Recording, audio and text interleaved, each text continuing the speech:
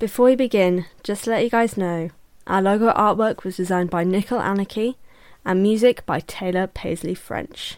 Warning, this podcast does contain spoilers for the Riordan Verse series.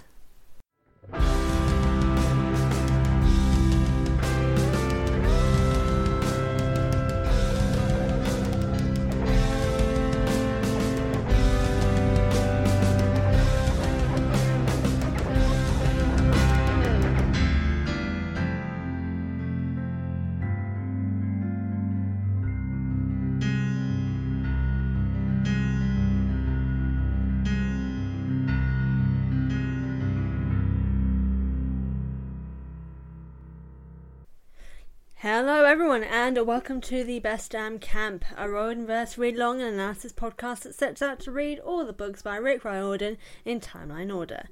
I'm your host Fran and welcome to the show. Today we are continuing our timeline journey with The Titan's Curse, Chapter 7, Everybody Hates Me But the Horse, and Chapter 8, I Make a Dangerous Promise. Now before I get in, I just want to put a small slight announcement here that you may have seen on my social media for the podcast. I have now set up an author website. I'm finally fully diving into my writing career. I have publications coming out. I am working on my debut novel series, which will be a trilogy.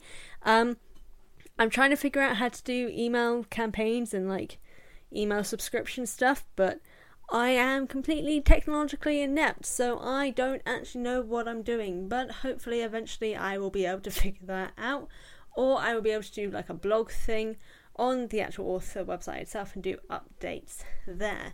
But the website is Francesca McMahon, FrancescaMahon.com. That will be linked in the episode show notes. And yes, I'm doing more shameless self-promotion because I am so freaking excited.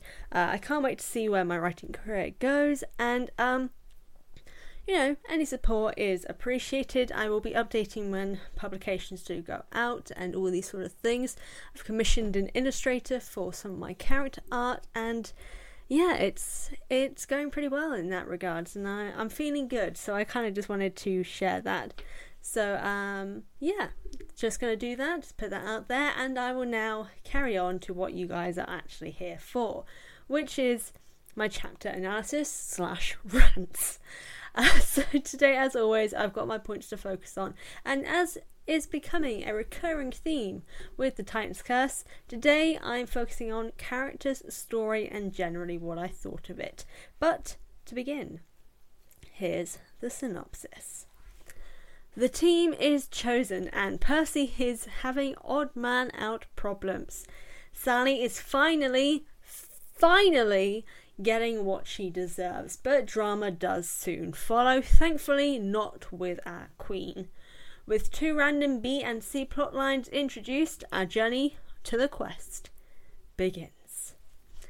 That is a nice short and sweet synopsis of what these 2 chapters are, and it pretty much sums up what is going on here. And also these chapter titles are phenomenal. I don't know what to think of them. They don't really tie in much to what is actually happening in the chapters themselves, but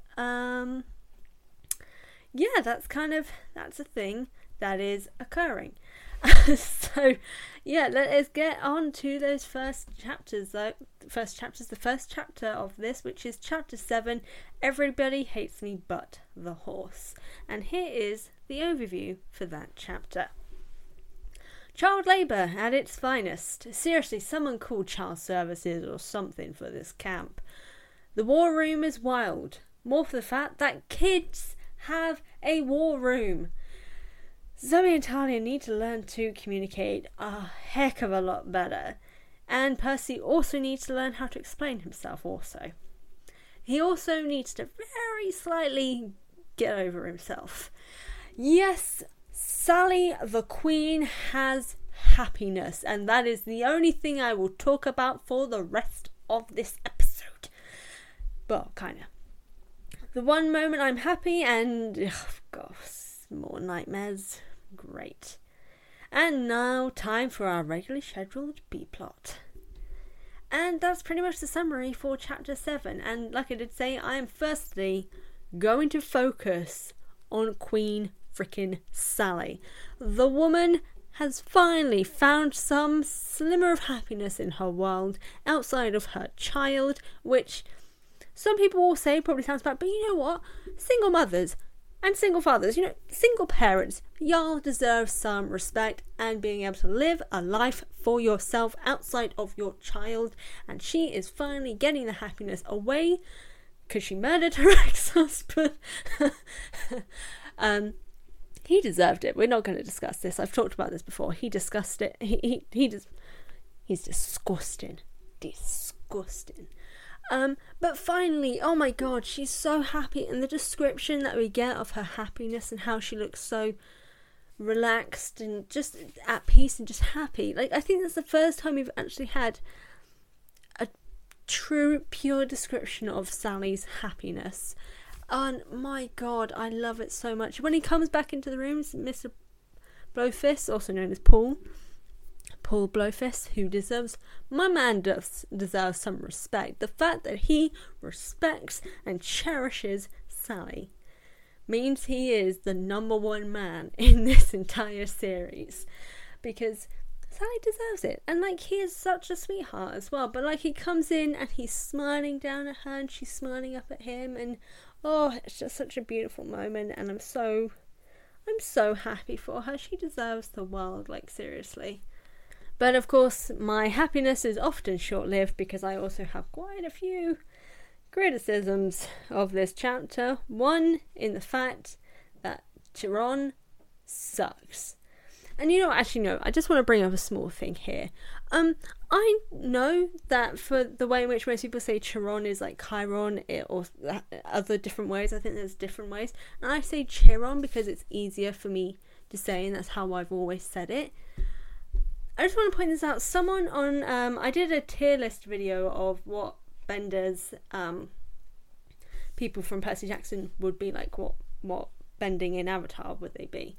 And one of the comments literally called the hell out of me for saying Chiron wrong. And I'm like, does it really freaking matter? Like, did you really care enough about my pronunciation that you took the time to comment that I was saying it wrong to you? I will admit, saying it wrong to you. I've heard many people say Chiron. Most people that I know say Chiron. Chiron is predominantly an American pronunciation. There are British people who do say it. There are other people who say it as well. But most people I know say Chiron. So, it kind of really made me angry. I've been told a lot about my pronunciation. Some things I do know that 100% I was saying incorrectly, and that was, I was saying Luke's last name is Castellan for some reason, but it's Castellan. I think that was another one I was saying Rick's last name and spelling it wrong. But like, I've had the problems with that in the past, and those were completely wrong, and that was my dyslexia at play. But in this case, it doesn't matter. And I know I'm getting too much into this, but considering what I'm about to talk about is to do with Chiron, had to bring it up because, whoever commented that, why do you care? But anyway, I'm going to keep saying Chiron multiple times now, because if this person is listening, I kind of want them to be annoyed. Because I'm petty, guys, if you can't already tell. I've had a bad day today, so I'm going to be extra freaking petty. Because I can. But yeah, so Chiron in this chapter actually kind of really peeved me off, because he was kind of rude and wrong. So in the whole thing of deciding on the quest, so who's going on the quest for this is Grover, Talia, Zoe, Bianca, and Phoebe. And after this, like, Percy was basically trying to, like, yelling, saying, no, I need to go on this quest, I should be on this quest. Doesn't really explain or say why he needs to go on this quest. He doesn't, he's had these dreams. Oh no, he knows that about Annabeth. Yeah, he knows about Annabeth. He does have another dream later. But he knows about what's going on, but he doesn't say anything about it. He's told Grover, but then he doesn't say anything else, and technically Grover could have said something considering what he's told him, but this would have been a perfect opportunity to bring this up, to explain the reasoning for him going, but neither he nor Grover does it. And it's kind of like, if you'd said that, people would be like, yeah, actually, yeah, no, that kind of makes sense. That makes sense that you would go. But okay, that aside, I'll get into that. Chiron describes Talia as, and I'm going to say this wrong 100%, impetuous. He says that she is impetuous, and I didn't know 100% what that meant, so I googled it, and it is completely wrong from what we know of Talia so far in this book, because this book, what's the word? The definition of impetuous is someone who acts too quickly, rashly, without thought or feeling. Where does this happen? All of her actions that we have seen, all of her movements have been coordinated and planned. We saw that with the whole thing at the military school, her plan to find Bianca and Nico to help save them. Yes, later on maybe there was a slight rashness of her going in to fight Thorn, but that's because she was trying to protect the kids. And then, I say kids, she's also a kid, but you know what I mean. Then capture the flag. Complete, directed, coordinated plan of how to win, capture the flag. That would have worked if Percy hadn't been an idiot. But none of that is acting too quickly without thought or feeling. And that's the thing that comes in with it, because in the description for that word it says without thought or care. So it's saying that she acts rashly and without thought. And when she's having her arguments with people, completely agree. But other than that, everything that she does is very well planned and coordinated. The only rivalries that she's had is with Zoe, who she has problems with, and Percy, because they both butt heads with each other. So that wording felt really weird to me. I was like, nowhere have we seen her be rash in her actions. We've seen her be a little bit petty because she's not speaking to Percy at the moment, because quite rightly he went against her. She did unintentionally zap him, he then splashed her, so then they had a fight. He then obviously caused the problems at the military school. Yes, he was trying to do the right thing, but also for selfish reasons. So there's all that stuff's going on, but that, other than those things, she hasn't actually, from what we've seen, acted rashly. And she also has a right to be petty at the moment, because, she's a teenager. Teenagers are petty. I was a teenager, so I know that is true. But everything else, I don't know, I just found this really weird. And a really strange reason for Chiron to be against Talia being on this quest. Because it doesn't really explain the reasoning behind it. She's not any of these things. She is coordinated and planned. Occasionally she is rash in her thoughts, and later her actions if someone goes against her. Yes. But initially, no. And again, that's only if usually someone close to us, because it seems like there's a past history with Zoe which is relating to boys in some form, which we don't really get an explanation of that yet. But also, her only issues have been with people that she's close to, in a sense. There's been no cause for concern in her battle strategy or in her quest strategy. She's more capable than Percy. So it just seems really weird and out of place. And the reason why I say that is because also many people are seemingly encouraging Percy to go. And I'm like, but in the kindest way to him, he's being a bit dumb at the moment.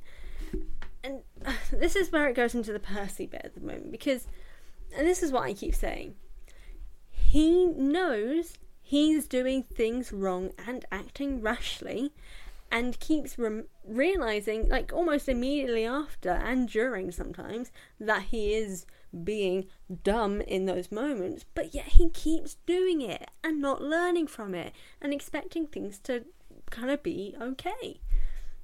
We had the whole thing in the first couple of chapters where he put himself and the D'Angelos at risk.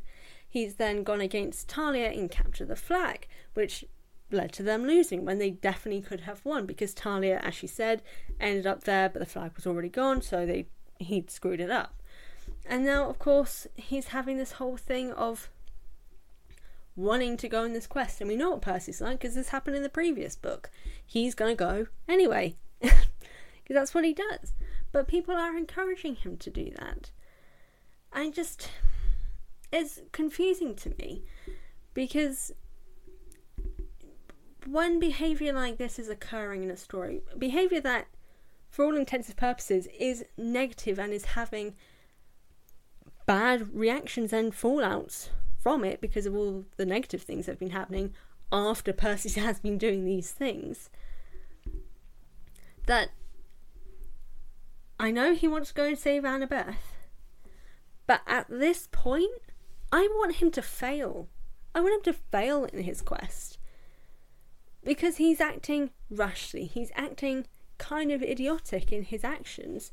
Because he's not thinking these things through. He's going based on instinct. Which puts him and others at risk sometimes. So the only reason why I'm kind of like, I want him to fail, is because so far he hasn't. He hasn't failed in any way. So there's been no true consequences for his actions. So the only reason why I'm thinking I want him to fail, even though, like, obviously I love Annabeth. Annabeth is a beaut. But I want him to fail at this point because his whole goal is for saving her. I want him to fail because he doesn't deserve to win, because he's not going to learn from his actions. He's going to think that every single time he deliberately does something rash and stupid and acts on instinct, it's going to work out for him, when that is completely and utterly unrealistic. And I think this is admittedly a flaw with hero journey sort of stories and hero stories in general. While there are occasionally small fallouts, like Sea of Monsters, it was Tyson's death and Percy being turned into a, was it a gerbil? Something like that, a rodent of some kind. But there were no other consequences. Like, nothing bad happened, really. Because Tyson came back.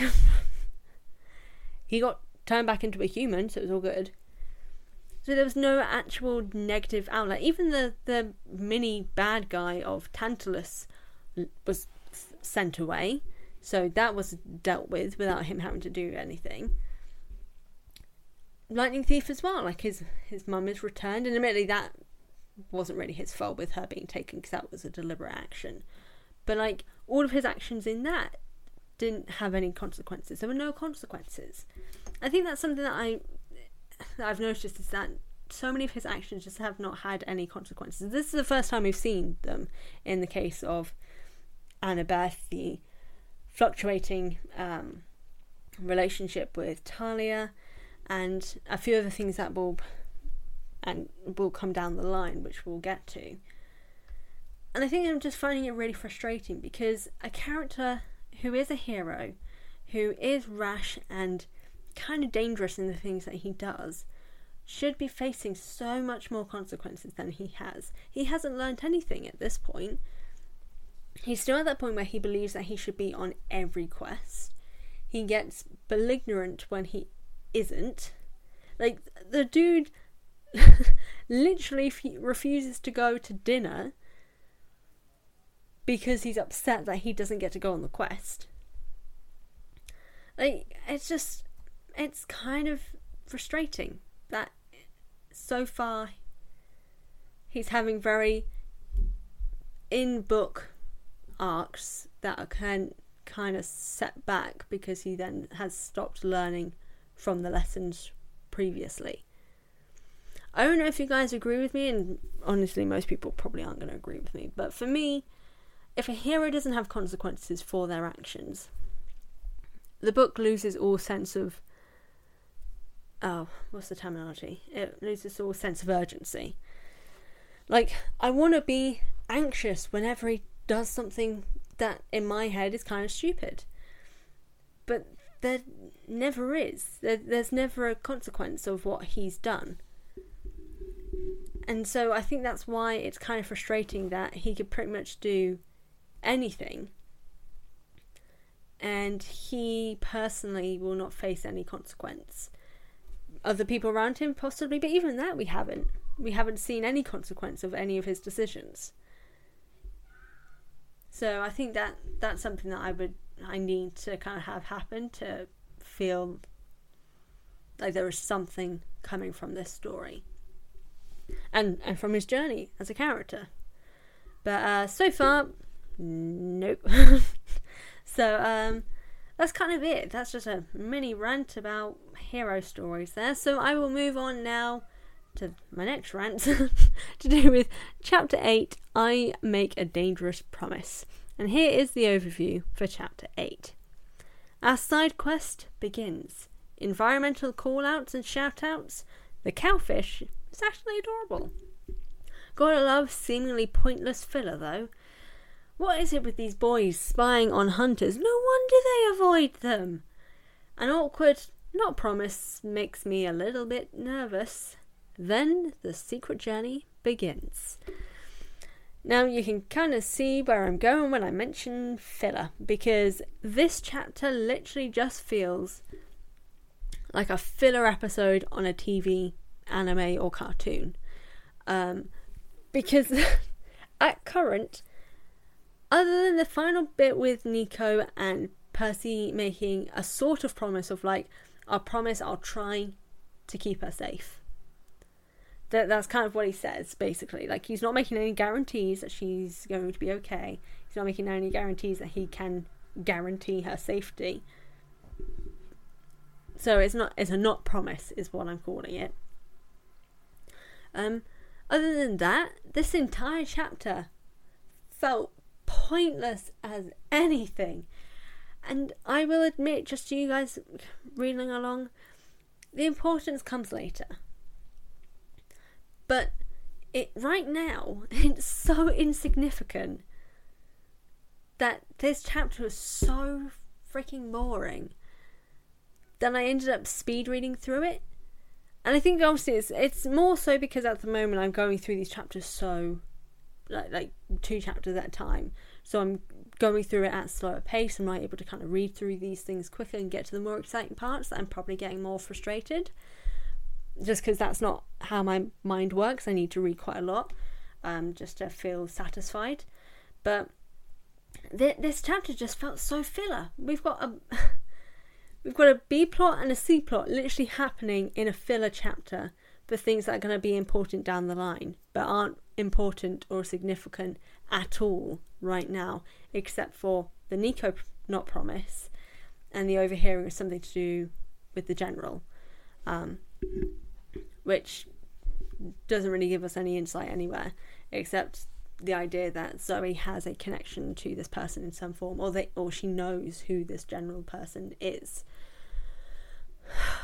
But yeah, this chapter, it's a non-chapter, is basically what I call it, because it doesn't have any significance until later.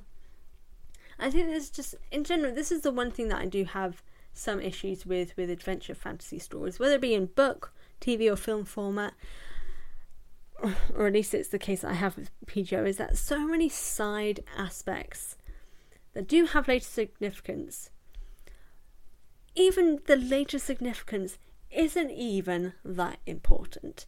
And like, I'll get to that when we get to that aspect, but it's just literally all I can think it is that these are just extra dramatic problems that also often end up being a problem solver more often than not at the end.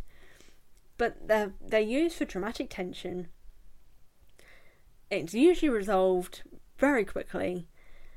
There's only one case where it isn't, and some people who know the series will know which one it is, and it was the stupidest one that I think I've ever read, and it's the biggest critique that I have against Rick in his characterization and character stories.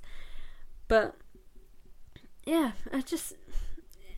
these side stories just feel like random dramatic tension within a chapter. Particularly in this chapter, we've got the whole cow sea serpent thing trapped under a thing, slight drama and random, hey, Percy's still a hero sort of moment. Nico spying on the hunters with the intention of following them, and then having Percy promise to look after Bianca. That's it. That's all that happens in this chapter. Literally, I don't know. If anything, this chapter could have been merged slightly with the previous one. Because I think there's even 4 pages. If that. It was just such a non-chapter. I don't know, it's just, we get so obviously we've got the promise moment here, which we get the feeling is going to be significant. But everything about this chapter just feels really meh. I've got no feeling towards it. Well, I have a feeling of frustration towards it, but there's nothing that feels important other than the promise because of the chapter title. If that wasn't the chapter title, we wouldn't really have much of a focus on that promise aspect, because the chapter title makes it feel foreboding. If we didn't have that, we probably wouldn't care as much. And I will admit, I do know that these things are important, because it's like the whole Chekhov's gun. Something that is mentioned somewhere has to be significant in the final act, basically. So these things, they are going to have importance because they wouldn't be included otherwise. But at the same time, you kind of also don't know that, because we had that whole thing with Krusty's beds. Pointless story. Literally added nothing to it. Completely insignificant. Same with Cece's Island. Completely insignificant.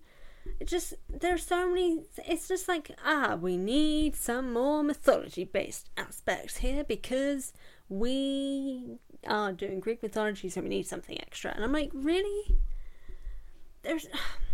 Yeah, I think the thing is, and I'm not going to talk too much about it because I'll be bringing it up when we come to that point, but both of them really could be completely removed because they're both ridiculous. But one of them 100% shouldn't have existed in this storyline, because not only does it have a plot convenience aspect that comes later on, but also it makes no sense. I don't understand. It's probably a mythology based thing, but we don't bloody need it. Why bring it up now when it wasn't significant earlier on? I don't know. It's something that just confuses, annoys, and slightly frustrates me. Well, not slightly, you can hear it in my voice. It does frustrate me because I don't understand. I think it's just, to summarise really, this is just the unfortunate thing that I find often with Rick's work, and with writers as a whole sometimes. These extra plot elements that are included just for the sake of it, usually to add more drama and conflict within the story, to give some character dynamic aspects and character conflicts later down, usually for another book as well. They often also don't fit with the tone or the personal conflict or drama in this current story. They just feel tagged on. They don't fit. It's like get those block box things that kids have trying to put the square in a circle hole. That's what these plot lines often feel like, and I think that's what's coming here. This filler chapter, we get the sense that these things are going to be important because we wouldn't have focused on them anyway, either way, especially in one chapter as a whole, we wouldn't have focused on it. But as at current, it just feels like random things going into a storyline that doesn't need them. And I'm going to be honest with you guys, it doesn't get any better further down the line. And it just kind of falls flat. And it's frustrating because it could have been so interesting. Well, it could have been interesting because it shouldn't have been in it. But anyway, I'll get to those later on. I shouldn't have been jabbering on too much about it. But yeah, those are my thoughts on chapter 7 and chapter 8 of The Titan's Curse. I don't know, it's just, it as a whole is just a little bit frustrating because, I don't know, I feel like it's an unimportant aspect because you need things to feel significant in the moment as well. If they're going to be important later on, they've got to feel significant at the time. The promise aspect only feels significant because of the chapter title. But I'll stop now because I'll keep going. So, yeah, those are my thoughts for chapter 7 and chapter 8. If you guys don't agree with me, email me. Let me know your thoughts on how aggressively unhappy I'm being with these things.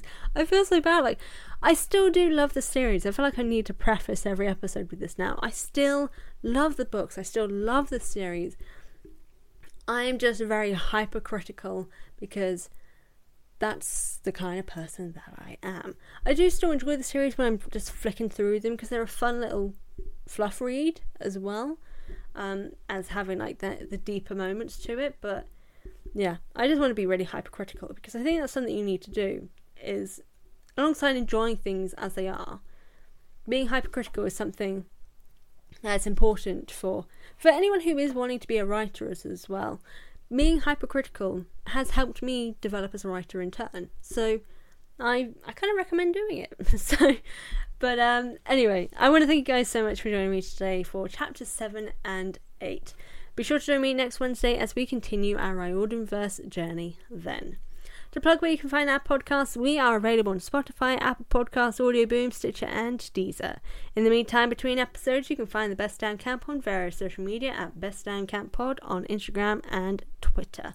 If you want to email me with your own thoughts, you can email thebestdamncamp@hotmail.com and I will read it out at the end of the show.